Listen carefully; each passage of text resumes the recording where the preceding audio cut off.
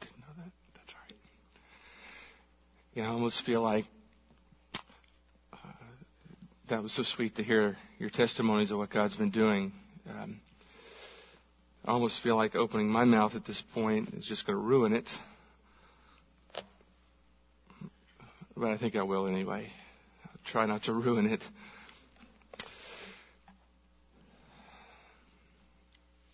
By the way, thank you all for sharing. It's intimidating, I know, in a big crowd to stand up and speak and say something. I know there are others of you that probably would have, in your heart, liked to, but you were afraid, and that's okay too. It's good to hear what God's doing in your lives, and to look back over the last year and to anticipate what's coming down the pipe this year. So thank you for sharing. I want to invite you, if you would, to turn to John chapter 11 this morning.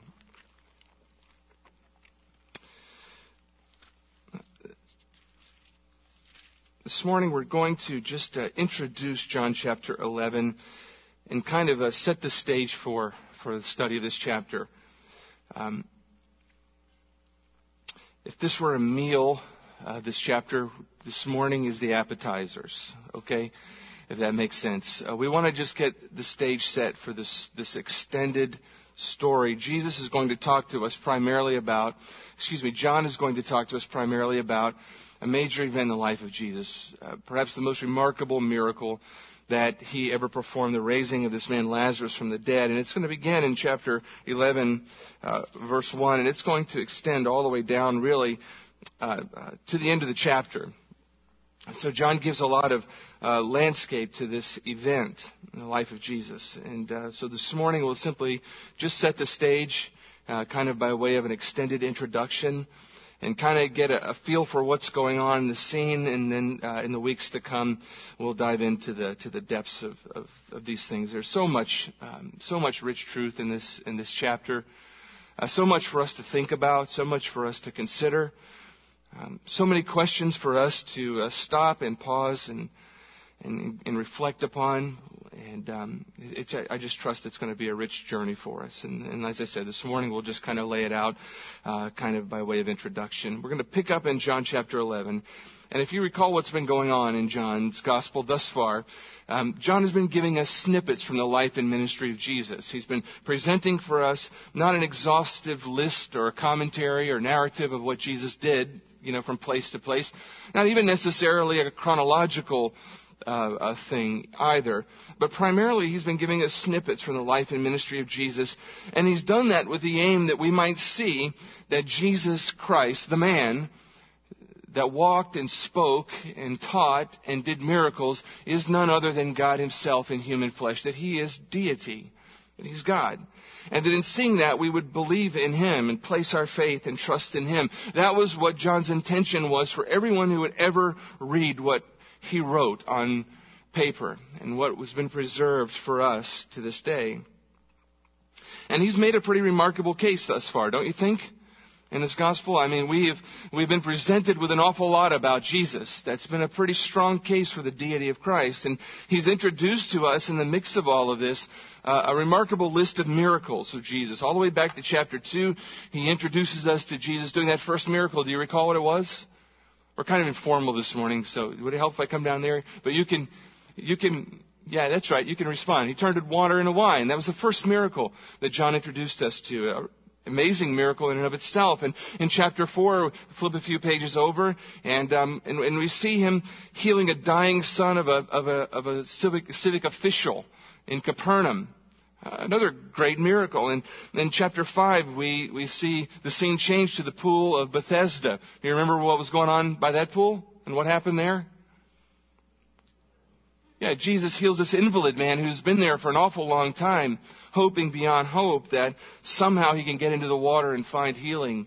He never gets into the water, but he finds healing because he finds Jesus, or Jesus finds him. Chapter 6 of John's Gospel, we see Jesus feeding 5,000 people by miraculously multiplying bread and fish just a little bit. And later on in the chapter, we see him calming a storm and walking out on the water. Miraculous, miraculous things that not just anybody could do, but Jesus did them. In chapter 9 of the Gospel, we saw Pastor Frank walked us through this remarkable miracle of Jesus healing this man who was born blind. He had never seen a thing in his life until he met Jesus. And all of a sudden his eyes are opened and he can see. Miracles that John has given us. All testimonies to the deity of Christ. But John has saved the most astounding one for last. The most astounding miracle for last. The miracle that he presents to us in this chapter, there could be no other explanation for it other than Jesus Christ, the one who performs this miracle, must be God. That's the only explanation that makes any sense. It's the only reasonable explanation. And so John saves it for last. It's the raising of a man from the dead. I don't know about you, but I've been around some dead people. It kind of comes with the territory when you're a pastor.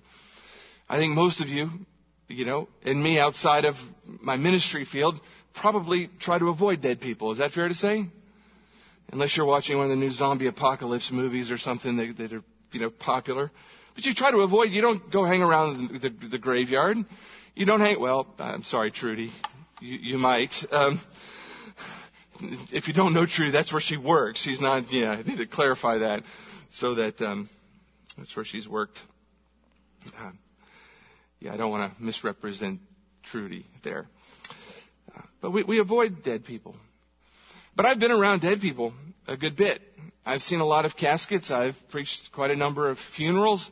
And never have I ever in my life seen someone who was dead wake up and come back to life. Have you? Never seen that. I'm not sure what I would do if I did, but I've never seen that. I've seen a lot of dead people. I've never seen a dead person get up out of the casket and say, I've been dead for a while, but I'm feeling much better today. I think I'll just get up and go. But Jesus saw something like that.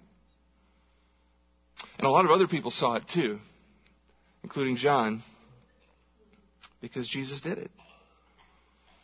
Now, it's not the first time Jesus has raised someone from the dead. You know that, right?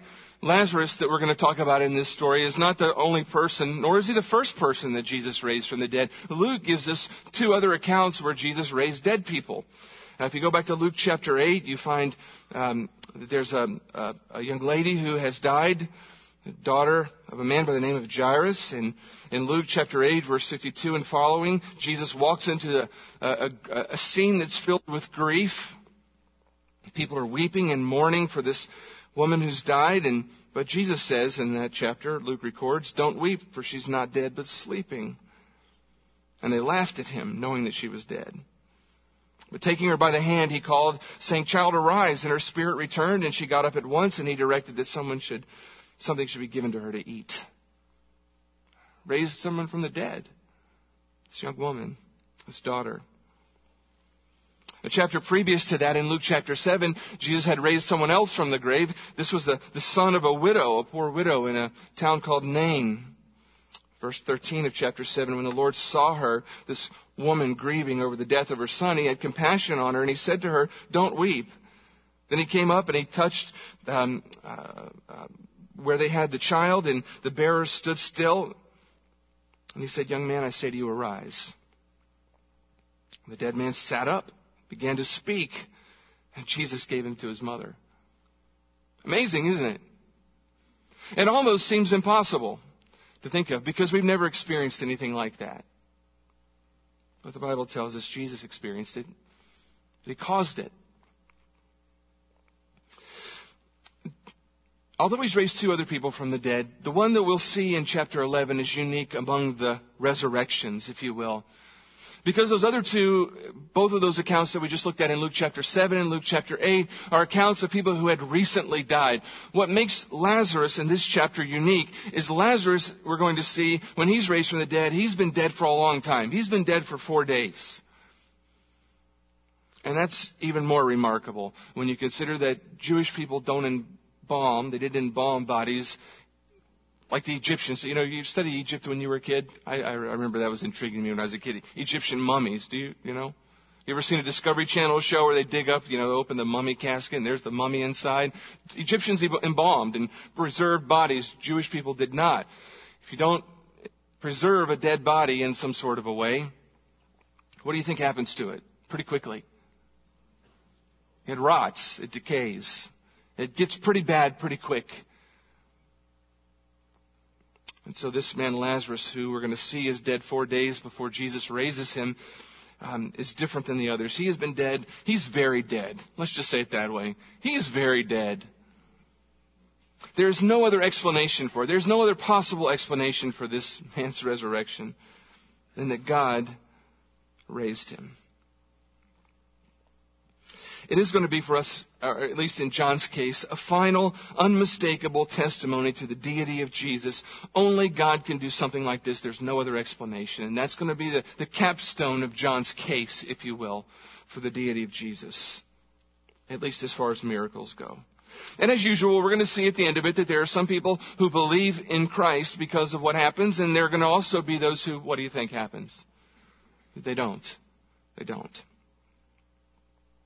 And as we walk our way through this text in chapter 11, we're going to be confronted with several tough things to think about. We're going to be confronted with the issue of suffering and death. Suffering and death. These are not topics that I trust you really enjoy talking about, right? I suspect that probably all of you had a great Christmas, right? This last week? You can nod, that's okay. I suspect you celebrated in some way, maybe with family, with friends, you had folks around. There's probably, I hope, a lot of laughter. A lot of conversation.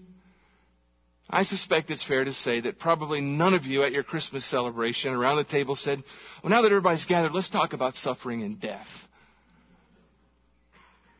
Anybody? No, probably not. We don't welcome suffering. We don't welcome death. And not only do we not welcome them in our experience, we don't even really like to talk about them. And when either one of them comes around, we want only one thing. And what is that? We want them to go, right? When suffering comes into your life, when suffering comes into my life, well, I won't speak for you. I'll speak for myself. There's one thing I want. I want it to go. When death comes across the radar of my experience, I want it gone. I don't want to face it. I don't want to deal with it. Immediately when these things come, we begin praying for relief. We begin praying for healing. And yet we're going to see as we walk our way through this text that there's another purpose for both of these things. Suffering, death. We're going to be confronted with some tough things that relate to God's timing as we walk through here. You see, God's timing is not our timing. He operates on a different clock than we do. He sees time and he sees history from a completely different perspective than you and I see. He sees a much bigger picture. And we're going to have to think about that. And that's going to be hard for us because we live in a day and in a generation where we are used to instant gratification, right? We are used to wanting what we want and getting what we want quickly, right? You have a microwave in your home, I suspect, right? We're used to being able to put something in and you push a button and it's done quickly. We, in general, are wealthy people and we have the means, if we want something, to go out and get it most times. And even if we don't have the means to go out and get it, we live in a culture which there are plenty of people around who will loan us the money so that we can actually go and get right now what we can't afford, right? We're used to getting what we want. And we're used to getting things quickly. So it's going to be hard for us when we look into this text and we start thinking about God's timing, that God works on a different clock than we do, that He operates with different timing than we do. And He doesn't always do things according to our schedule or our idea of when He should do them. We're going to have to think about that. We're going to be confronted with the idea of waiting. And if Christmas holiday does anything for me, just in my experience in the weeks leading up to it, it reminds me how much I hate to wait. Do you like to drive the last week before Christmas around town? Do you like going in Walmart or the mall? No, because there's tons of people there and there's traffic everywhere. And instead of just going where I want to go and getting there quickly and getting in the store and out quickly, I have to in all places wait. And I can't stand that. I like to wait. We heard some testimonies about waiting, didn't we? We don't like to wait. But we're going to find out that God's timing is not our timing, and sometimes we have to wait. We're going to be confronted with dealing with the issue of Jesus' love in ways that maybe we haven't in a while. What does Jesus' love look like? We have ideas of what we think it looks like for Jesus to love us. We're going to find out that his love comes at us in ways that we haven't perhaps considered. We're going to have to think about our expectations of Christ. What do we expect of him? Do you have expectations of Christ? Do you have expectations of what he should be doing in your life? I have those expectations. We're going to have to take a long, hard look at what we expect of him. The characters that we're going to meet in this narrative all had expectations of what Jesus should do and when he should do it. And you know what we're going to find? None of them really got what they expected. But the good news is all of them ended up getting much more than they expected. But we're going to have to deal with the issue of expectations. What do we expect of God? What do we expect of him when trouble comes our way? What do we expect of him when pain comes across our radar? What do we expect of him when we have to face death and suffering? What do we expect? What do we think he ought to do? We're going to have to think about that. Because if you've lived very long as a believer, you've already realized that he doesn't always do what we expect him to do. How are we going to process that? So all these things we're going to see as we walk our way through this narrative, this miracle story that John records for us. The raising of this dead man, Lazarus, from the dead. If you were, just as an aside, if you were to go to Israel today, you can go to the site. There's a site marked where the traditional site where this took place. Can we get the pictures up? There we go. So if you were to go there today, you would see that sign right there. I suspect you can only read the bottom. But it does say Lazarus' tomb. And there's a place you can go there and you can follow that sign and you can get to the location, which kind of looks, looks a little bit like this. And you can see that kind of stairwell, or the hole going down. You kind of have to turn backwards and go down some steps backwards to get down there to what is the traditional tomb of Lazarus. But there is a place, I just wanted to point out, that if you ever go to Israel, now you can go that marks this event, that marks this site. I'm not sure if we can say 100% with certainty that this is the exact place, but the sign said so. So I can tell you that much. But it's worth reflecting on that it's marked for this reason. This miracle took place there. So let's set the stage forward just briefly here in our time this morning. Let's kind of look at the people, the place, the problem, the purpose, those kinds of things, and we'll roll through it pretty quickly here. We need to figure out who are the players in this scene here. Who are the actors on the stage? And we get those in verses 1 through 3. John tells us now, a certain man was ill, Lazarus of Bethany. Bethany being the village of Mary and her sister Martha. It was Mary who anointed the Lord with ointment and wiped his feet with her hair, whose brother Lazarus was ill. So the sisters sent to him, saying, Lord, he whom you love is ill. So who's in the scene here? Who are the people that we're going to be looking at? Well, obviously the first person we're going to be talking about in this is a man by the name of Lazarus. A man by the name of Lazarus. I suspect that probably the most memorable, pure human being in the story is Lazarus, right? I mean, because we call this the story of Lazarus. The raising of Lazarus is Lazarus' tomb that has a sign. But it's pretty remarkable that the Bible doesn't tell us very much about this man Lazarus. What do you know about Lazarus? Other than the fact that Jesus raised him from the dead. Okay, he was brother to, he had two sisters, Mary and Martha. Apart from that, you don't know much, right? We're not given much information about this guy. We don't know much about him. This is the first time he's mentioned in the New Testament is right here. He's mentioned one other time, the next chapter of John's Gospel in chapter 12. And there, this is post his resurrection. He's sitting at the table, reclining with Jesus, having dinner. And we're told just a little brief snippet about him in chapter 12 there as he's reclining at the table with Jesus for dinner. And the only other thing we find out about him at that point is that the religious leaders have a hit out on him for his life. They want him killed. So, I mean, how's that for a fine day, you know? You die, first of all. You come back to life, and now people want to kill you again. That's Lazarus. Lazarus never speaks in the narrative. We are never given his perspective of these events. I was thinking about that this week. Can you imagine what this whole thing would look like from Lazarus' perspective? I'd like to know. He doesn't tell us. John doesn't tell us. Apparently it's incidental to the story. But I mean, what would this have looked like through Lazarus' eyes? I mean, the man dies. He's in the grave for 4 days. He comes back to life again. I don't know. We're not told. He doesn't speak. We're not given his perspective, and we have very, very little information about him. All we know are a few things. We know that he's ill. We don't know what kind of illness. We don't know how suddenly it came on. All that we know is that the man is sick, that the sickness quickly deteriorates, and ultimately he dies. We know that about him. We're told that he was a friend of Jesus and he was a friend of the disciples. In verse 11, after saying these things, Jesus says to the disciples, "Our friend Lazarus has fallen asleep, but I'll go to awake him." So it's clear that Jesus and the disciples were well acquainted with this man, and he was one of their friends. He was a friend of theirs.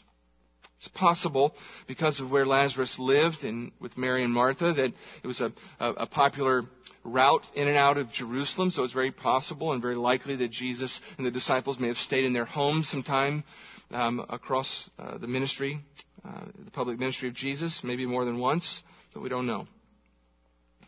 So we're told that he was ill, that he died. We're told that he was a friend of Jesus and the disciples, and we're told that Jesus loves him. We know that. We're told that Jesus loves him. When the sisters send word to Jesus about this man's illness, they don't even mention him by name. They don't say Lazarus is sick. They just simply say, he who you love, the one you love, he's sick. He's ill. Now, Jesus loved a lot of people. True? He loved a lot of people. But John goes to great lengths to us in this story. He goes to great lengths to make sure that we know that this relationship with Lazarus was different than the relationship with just anybody. John is going overboard here to let us know, to emphasize that Jesus has a very particular love for this man, a very particular kind of a friendship, a particular kind of a love for this guy. He tells us 3 times. We're introduced to it the first time there. He whom you love is ill. We're told a couple verses later in verse 5, John reports, now Jesus loved Martha and her sister and Lazarus. And then down at verse 36, at the end of the story, when Jesus is in front of the tomb and people are weeping and Jesus weeps, the crowd looks on and John reports what they said. See how he loved him. John wants us to know that Jesus loves Lazarus and that there's a particular love relationship between these friends. It's not incidental to the story, as we'll see in a moment. But that's all that we know about Lazarus. That's it. Except that we know that sometime later he dies again, and we don't even know how. So Lazarus. Then there's Mary and Martha, his 2 sisters, right? What do you know about Mary and Martha? Besides that they were sisters, we do know a little bit more about them. Okay? Okay, I can't hear you, but I see your lips. Okay, they're very different sisters, and we do have an account of them prior to this, because Luke tells us of something that took place in their home where Lazarus isn't mentioned, but Mary and Martha are. Jesus had visited their home before. We know that in Luke chapter 10, this is recorded. And in Luke chapter 10, we're told that Jesus comes to the home to visit Mary and Martha. And do you remember what's going on in the scene? You've got these 2 sisters. One of them, Mary, is found doing what? Okay, got them backward. Mary is sitting at the feet of Jesus, and she's learning. He's teaching, she's learning. That's what she's doing. The sister Martha, on the other hand, she's scrambling around the house doing all the work. She's serving, and she's kind of in a little bit of a tizzy. She's a little frantic because she's trying to do all the serving by herself. And as the narrative plays out over in Luke chapter 10, she gets a little upset with her sister because, why? Well, yeah, because she's doing all the work and her sister's just kind of sitting around listening to Jesus. You ever been like that? You got irritated because you're doing all the work and everybody else is doing what they're doing? Well, that was Martha. But Mary was sitting at the feet of Jesus. And of course, as that thing plays out, Jesus speaks to Martha. And he says, Martha, you're anxious and you're troubled about a lot of things, but only one thing is necessary, and Mary has chosen the good portion. Martha, settle down. Settle down. All your busyness is getting in the way. All your busyness is getting in the way of what you really need. And what you really need is me. And Mary's figured that out already. You're so busy serving and thinking about yourself that you're missing what's most important. You remember that story? And so we have these two very different sisters. That's right. They're very different. So we see that. We see also here Mary, the one who's sitting at Jesus' feet. We're told in verse 2 of chapter 11 that it was Mary who anointed the Lord with ointment and wiped his feet with her hair. Now, it's interesting that John records this in chapter 11. Do you know why? Because John hasn't told us about that event, and he doesn't tell us until chapter 12. Okay, so let that sink in for a second. So he's telling us in chapter 11, this is the Mary who anointed the Lord with ointment and wiped his feet with her hair. But yet John hasn't told us that story yet. So how does that play out? How does that work? Got a guess? We're informal today. You can guess. You don't count. You know these things. Okay. So, because the other gospel writers had already written that story out. Matthew had already written about this, and Mark had already written about this event. And John was the latest written of the gospels, so Matthew and Mark those gospels have already been circulating for some time now. So it seems that John believes that his audience to whom he's writing would already be familiar with this story because of the pen of Matthew and the pen of Mark. And so he goes ahead and gives us that nugget to help us know which Mary we're talking about, because there were actually a lot of Marys around in the day. That makes sense? Okay. So we know that. So in John chapter 12, John gives us the story, and you may remember this story as well. Mary has come to some understanding about what's going to happen to Jesus, that he's going to die, that he's going to go to his death in Jerusalem. And as a foreshadowing of that, as an act of just pure extravagant devotion, she breaks open this jar of very, very expensive ointment, it's called in the ESV, perfume, and anoints his feet with them. I mean, extravagantly expensive sort of a thing that she does out of devotion to Jesus, a foreshadowing of his death. So it's these two sisters that we're talking about. We know a little bit more about them because of those two stories. It's them that are part of this event in chapter 11. So we have Mary, we have Martha, we have Lazarus, and of course we have Jesus. He's the main character of the story. The main character of John chapter 11 is not Lazarus. The main character is going to be for us Jesus. He is the one that John means for us to see. He is the one who plans and who feels and who instructs and who comforts and who acts. And he is clearly seen here as God in the flesh. No one could do any of this but God. So we see Jesus. Also in the scene are going to be the disciples. They're going to come into the picture as well. They're going to be along for the ride. They're going to have some questions about what's going on as well, and they're going to benefit from it. There's going to be a crowd that's also going to be gathered around who's going to be watching. A bunch of mourners, friends and family, some paid mourners who are going to be there. In the crowd also are going to be some of Jesus' enemies seeing this as well. So that's the people. That's who all that we're going to be talking about. And all this takes place in a certain place.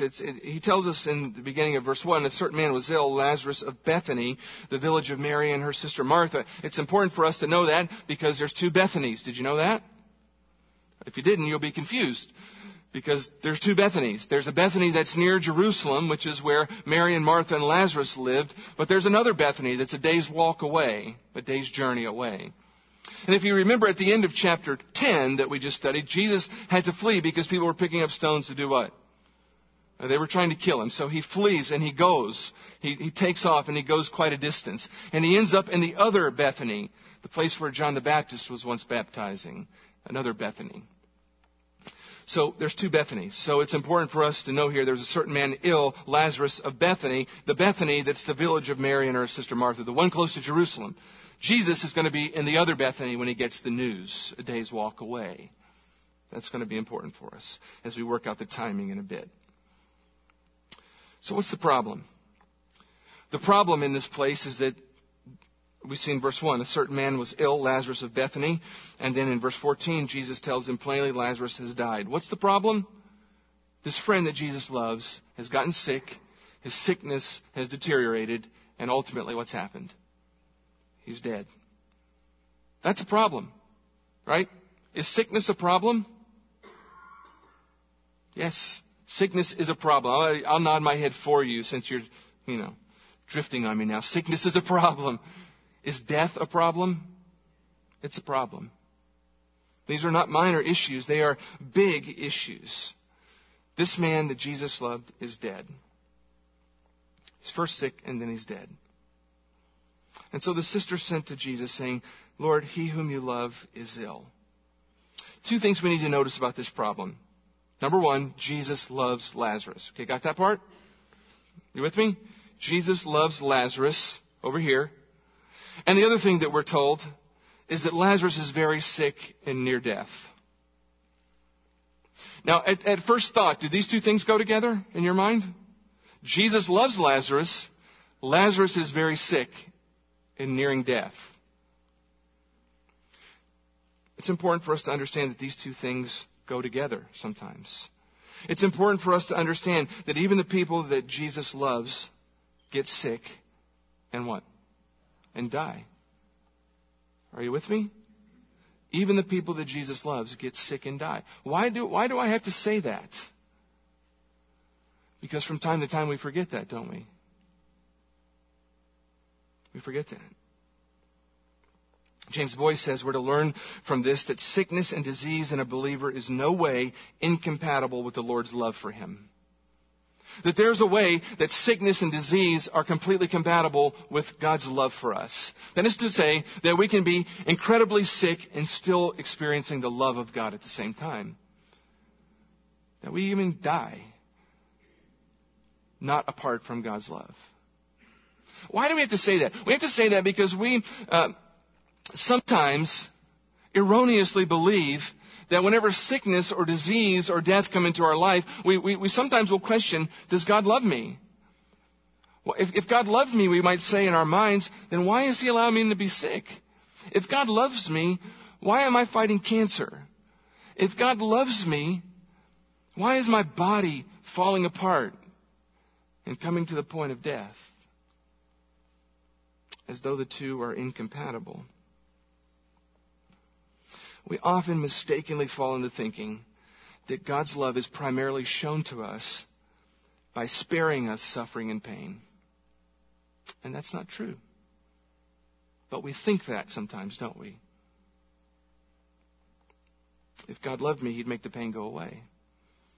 If God loved me, he'd end my suffering. And then when we ask him to, and when he doesn't, we begin to question his love for us. It's important for us to know that even though that Lazarus was loved by Jesus, he was still a man in a fallen world. Right? And because he's a man in a fallen world, he's still going to face all the things that come with this world. Sickness and death included. Spurgeon writes, the love of Jesus does not separate us from the common necessities and infirmities of human life. Men of God are still men. The covenant of grace is not a charter of exemption from consumption or rheumatism or asthma. Good point. The Bible is chock full with the reality of suffering for believers. We ignore that a lot, but it's true. All throughout the Bible is crystal clear about the fact that people whom Jesus loves will suffer and they will ultimately die. Right? David said, many are the afflictions of the righteous. He said that. And David is one that Jesus loved, don't you think? The love of God was apparent in David's life. Job, he said this, man's days are short-lived and full of turmoil.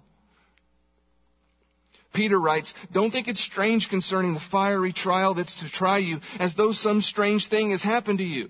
Don't think it's odd when bad stuff comes across your radar, as though something weird has happened to you. Peter is saying you should expect this. You should expect it. James says, consider it all joy, my brethren, when you encounter what? Various trials. Not if, but when. And Jesus said, blessed are you when people insult you and persecute you and falsely say all kinds of evil things against you because of me. Rejoice and be glad, because great is your reward in heaven, for in the same way they persecuted the prophets who were before you. The Bible is completely chock full of the reality of suffering and trial and trouble and death in the lives of those whom Jesus loves. Think about this. What is the most loving thing that God could do for one of his children? Here's my shot at the answer to that. The most loving thing He could do from us is save us from our sin and ultimately and finally rescue us from this fallen world and bring us to Himself forever.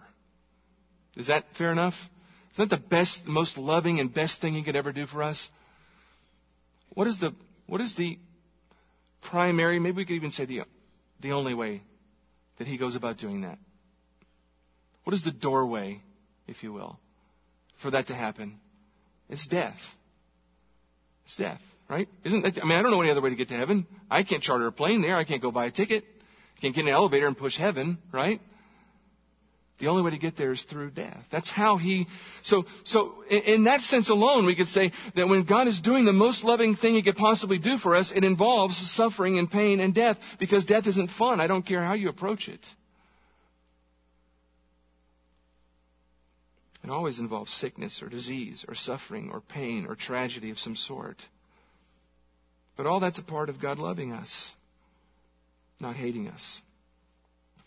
And that's what's going on here in this scene.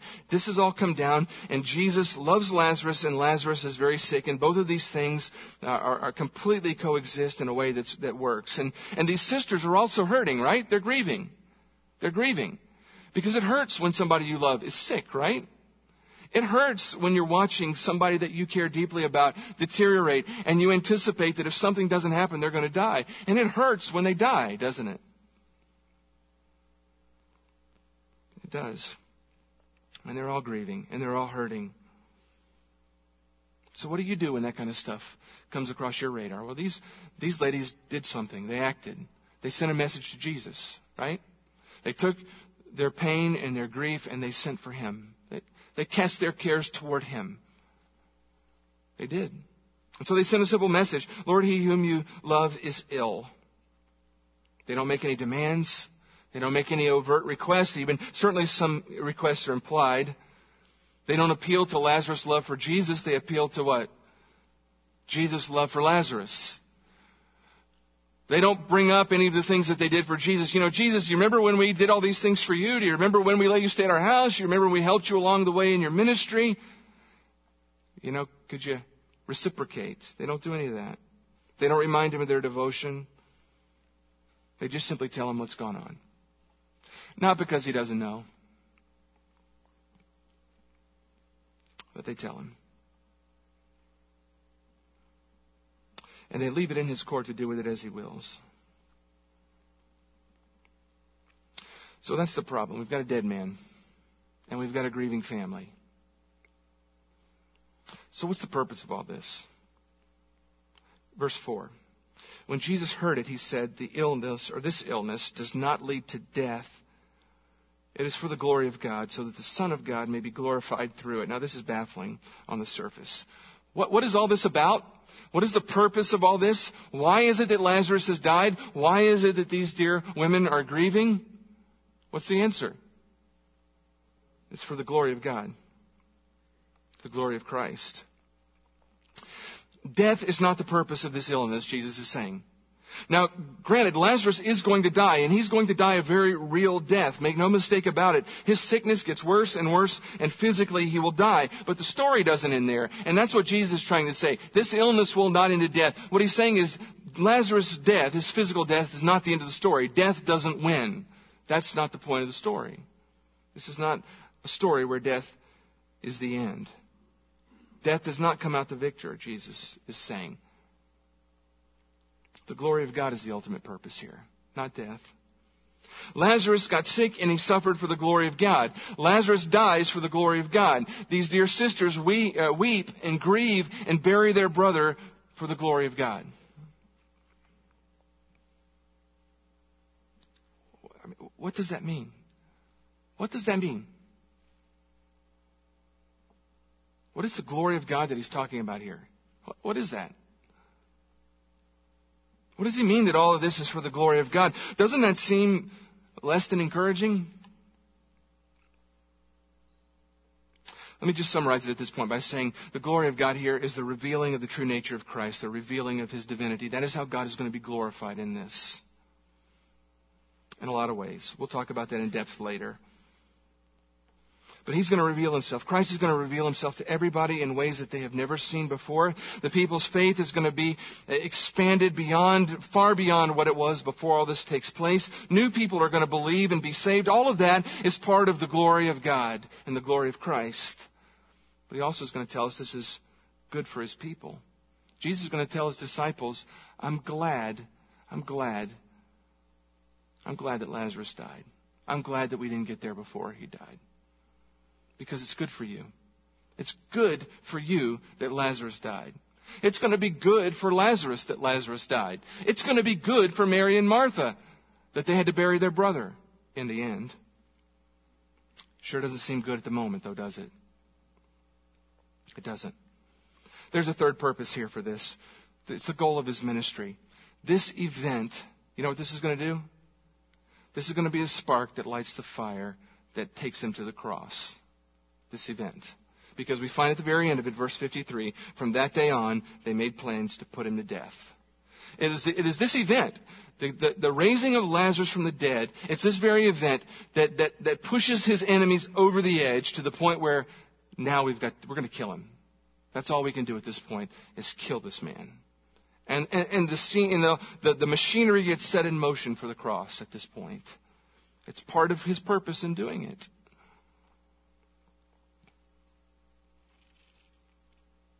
Okay, so there's the people, there's the place, there's the purpose, and there's the problem. So what is Jesus' plan? If we just stop right here, we know this. Jesus loves these people, and he cares about them, and they're grieving, and they're hurting, and his friend is sick, and his friend is dying, and he loves them.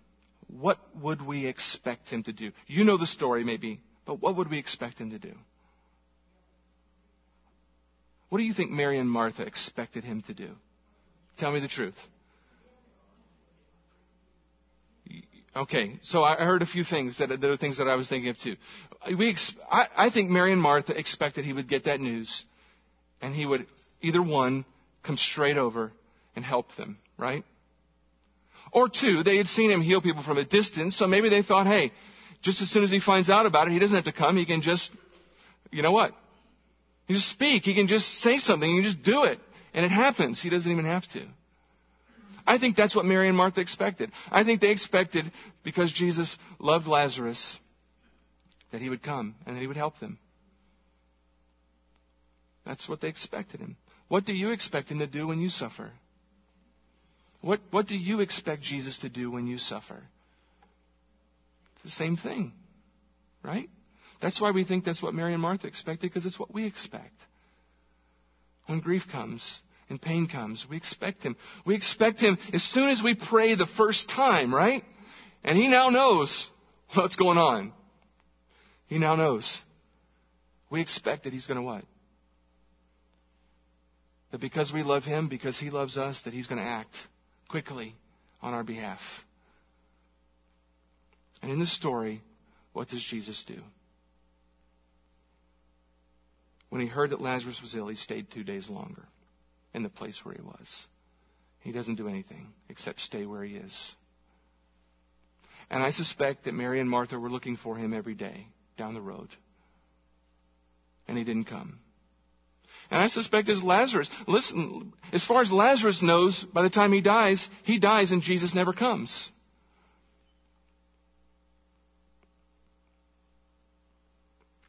And so Jesus delays. And I'm going to finish by leaving you hanging here. Don't you love it when people do that? It's my New Year's prank, if you will.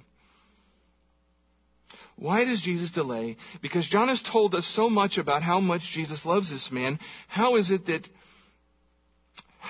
this delay, how is it loving for Jesus to delay? That's the question, right, that John's setting up for us. If John has told us he loves Lazarus, he loves Lazarus, he loves Lazarus, Jesus waits. He doesn't come. That does not seem loving, does it? So that's the problem John is setting up for us. How is it loving for Jesus to not go help these people? Because it seems to us that love would motivate him to go. In verses 5 and 6, now Jesus loved Martha and her sister Lazarus. And then this word, look, so when he heard that Lazarus was ill, he stayed 2 days longer. It's subtle, but catch this. The reason he stayed is because he loved him. The reason he stayed is because he loved them. That's why he stayed. It's why he delayed. The most loving thing Jesus could do for them in that moment was to not come.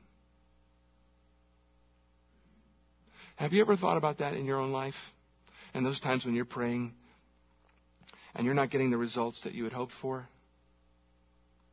That it's very possible that in that very moment, the most loving thing Jesus could be doing for you is not doing what you've asked for. That he could be loving you the most by not acting on your behalf in the way that you want him to.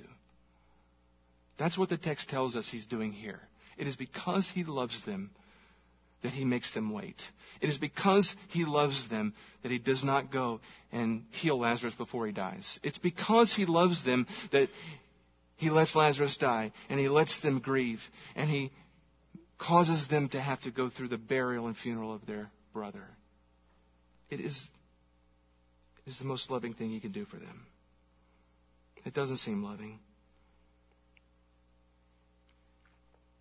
How is that more loving? It's more loving for him to let Lazarus die and in his death show them his glory than it would be for him to go initially and heal Lazarus' sickness.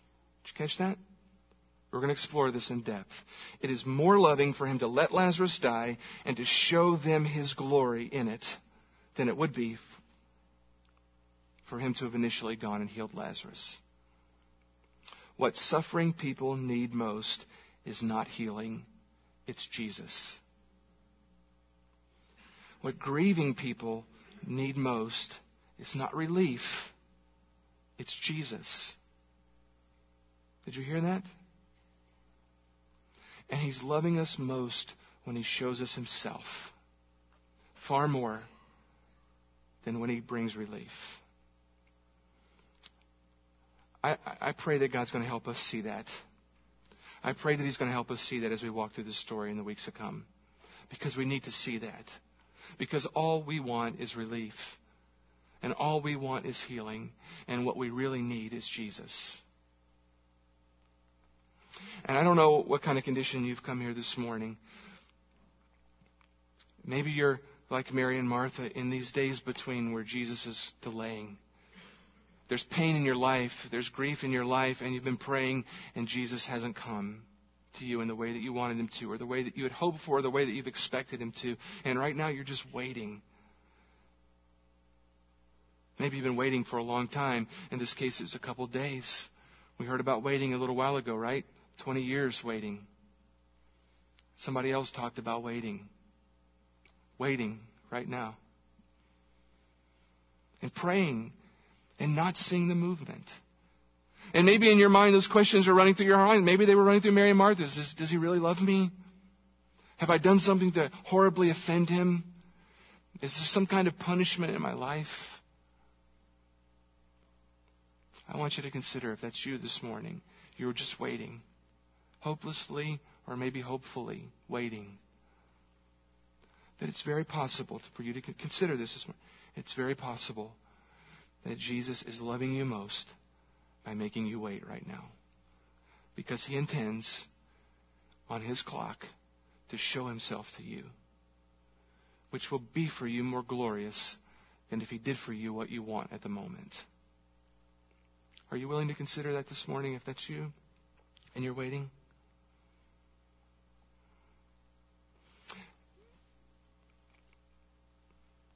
Because what you need most right now is not necessarily what you want. What you need most right now is Jesus. Not in some metaphorical sense, but what you need is to see him for who he is and to experience what he can bring into your life while you wait. You need that more than you need the relief, even though it may not be what you want at the moment. Are you willing to consider that? Maybe you're here and you don't know Jesus Christ as Lord and Savior.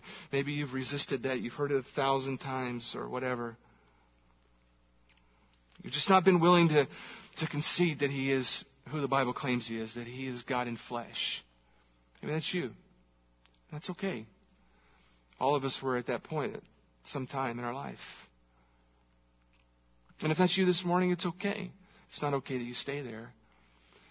John, I believe, the writer of this gospel, would say to you, if that's you, and you've not been willing to concede that Christ is God in flesh, and that your only hope is to place your faith and trust in Him, I think John would say to you, then, okay, explain to me how this dead man comes back to life if Jesus is not who He claimed to be. We have a historical record, lots of eyewitnesses. Give some other explanation other than Jesus is God in flesh. Who else could do this? How else could it happen? I think the only reasonable answer is there is no other way that makes any sense. The only conclusion is Jesus is God. And if He's God, then you must believe in Him and place your faith and trust in Him. And He is your only hope for eternal salvation. Why not do that today? Why not place your faith in the fact that if He can raise this dead man who's been dead 4 days from the grave, He might also be able to raise you at the last to eternal life. Let's pray. Lord Jesus, we scratched the edge this morning of this text, this event in your life. And there's much for us to learn from it. So much for us to learn.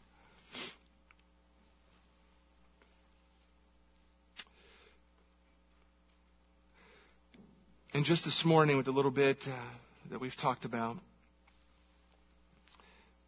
you've given us some things to think about. You've set this up for us in the testimony time by having folks talk about waiting and what it's like to come out of the other side of that and see how you show yourself at the end of the waiting.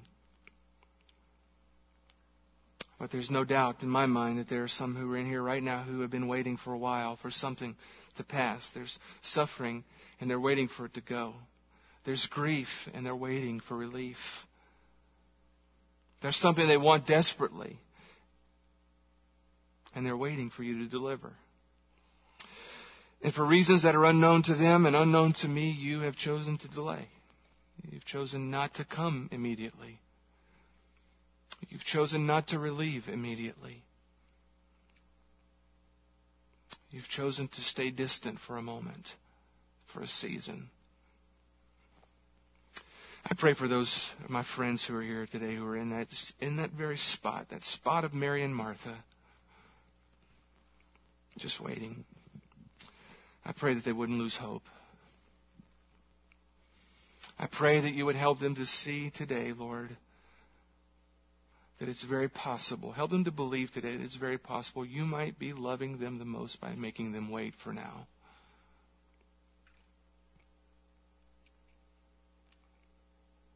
That you might intend to show them your glory in ways that they wouldn't see it instantly if you came. I pray that you would encourage them by that. I pray that you would give them hope for that and that they would begin to look for that. Because what they need more than anything right now is not the relief, it's you. It's you. And for my friend who's here today, who doesn't know you, or perhaps my friends,